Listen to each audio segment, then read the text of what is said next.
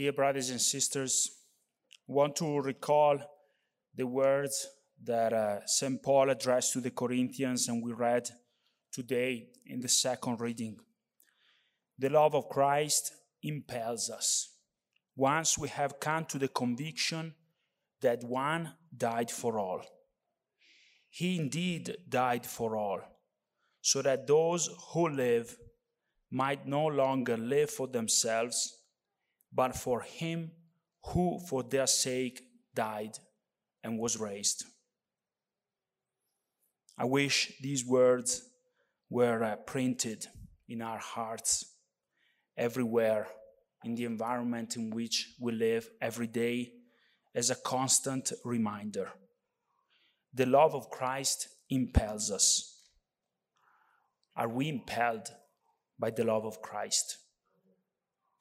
If we are not, St. Paul writes, it may be caused by a lack of conviction that he died for us all. Are we aware that the cost of our redemption have been the blood of the Son of Man, the only man who here on earth has never been dominated nor driven by hatred, resentment, pride, selfishness, has never committed any injustice, or has never pursued selfish or impure power upon anyone. The only pure man, the only one who has never been compromised with evil, not even with a secret and fleeting thought. He, this man, is the one who paid with his life for our evil, for our arrogant rejection of God.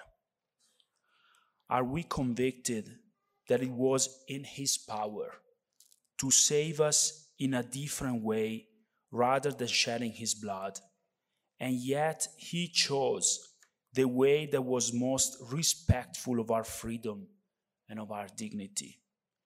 And he chose the most expensive way for himself.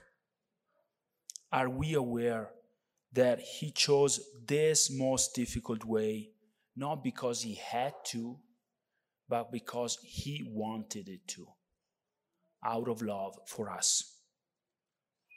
If we are convicted about that, and yet we are not impelled by his love, maybe another cause is in the middle. Is the fact that we may not fully perceive how our evil ways are deadly for us, for others, and for God. We contributed to prepare his crucifixion. This perception may be blurred by self-justification. Is always the other one's wrong.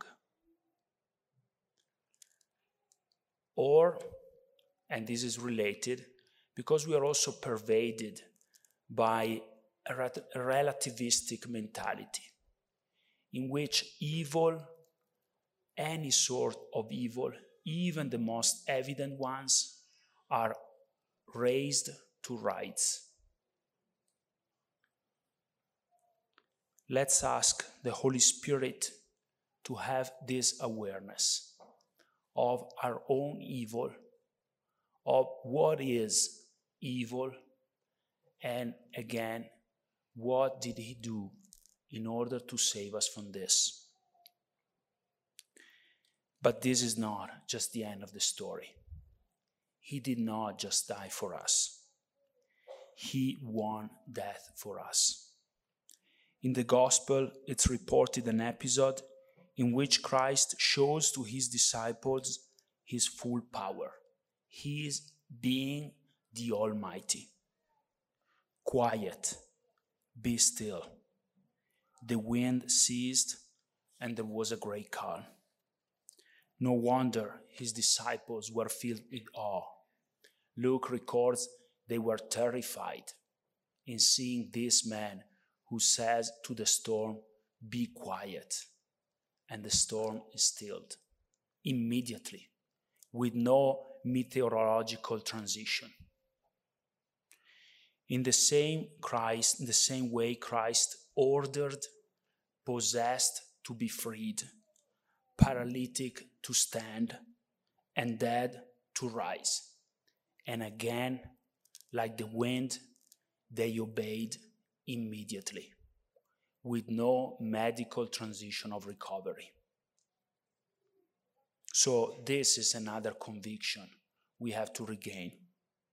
He didn't just die for us, but he crushed death out of his power, out of his love. God can do, therefore, anything. We know this in catechism class, but do we know this in our real life? When the boat is shaking and we are there about to drown. God can. God can. And with our faith, he will. He needs our faith.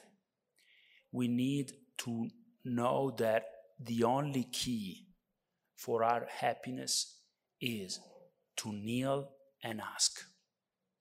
Ask whatever we want, really whatever we want, if we turn to him and if we purify our perspective on things. And then, once he grants the grace, we need to kneel and give thanks. Because if we don't close the loop, we may still believe the devil who tells us, come on, it was just a coincidence. It was not. We need to give thanks. May our Blessed Mother shape and fashion our hearts with this courage to ask, to give thanks, and to feel in our veins the compassion of what he did for us in order to grant the grace of new creation that he grants to us.